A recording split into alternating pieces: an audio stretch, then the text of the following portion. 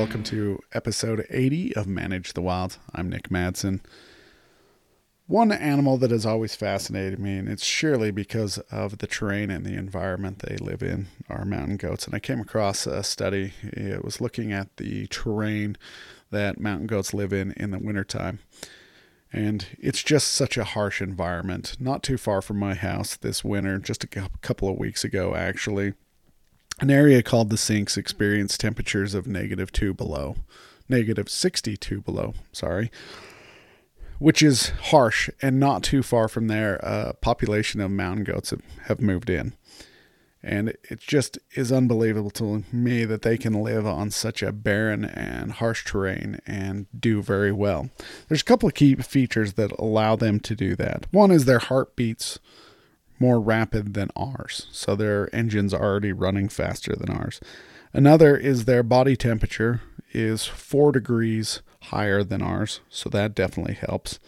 They have a large amount of muscle mass, which generates a lot of metabolic heat. And then another thing that I never thought of, even though I've been around cows and all those, is they are ruminants, and because of the rumen, they get hindgut fermentation, and that hindgut fermentation provides warmth as well.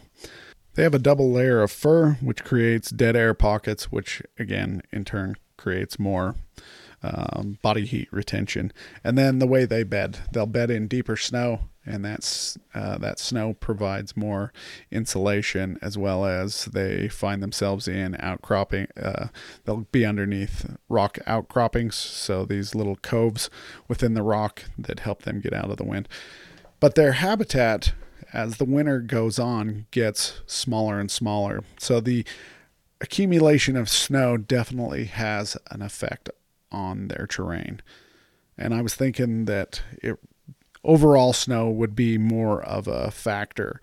But in this study, it talks about how it is a factor, but it's less of a factor than the actual accumulation of snow in each storm. As they go through winter, they're walking through their terrain to their favorite feeding spots, and they're creating trails.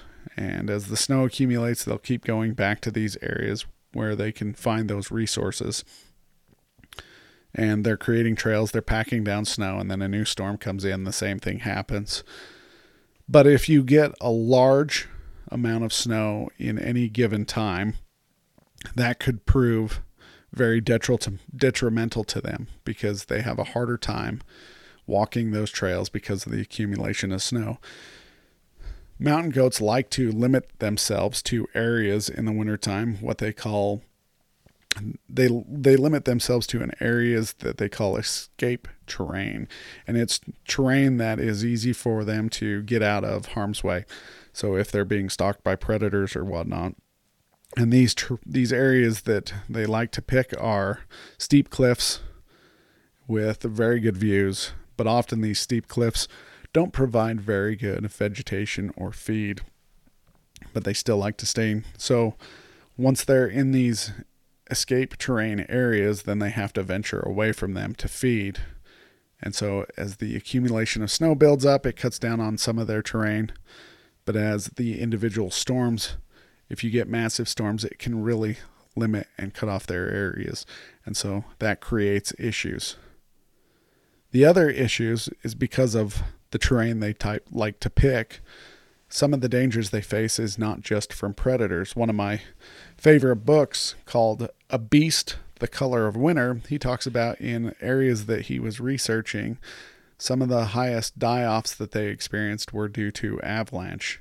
Found that these animals more were killed by avalanches than they were by predators, disease, and hunting.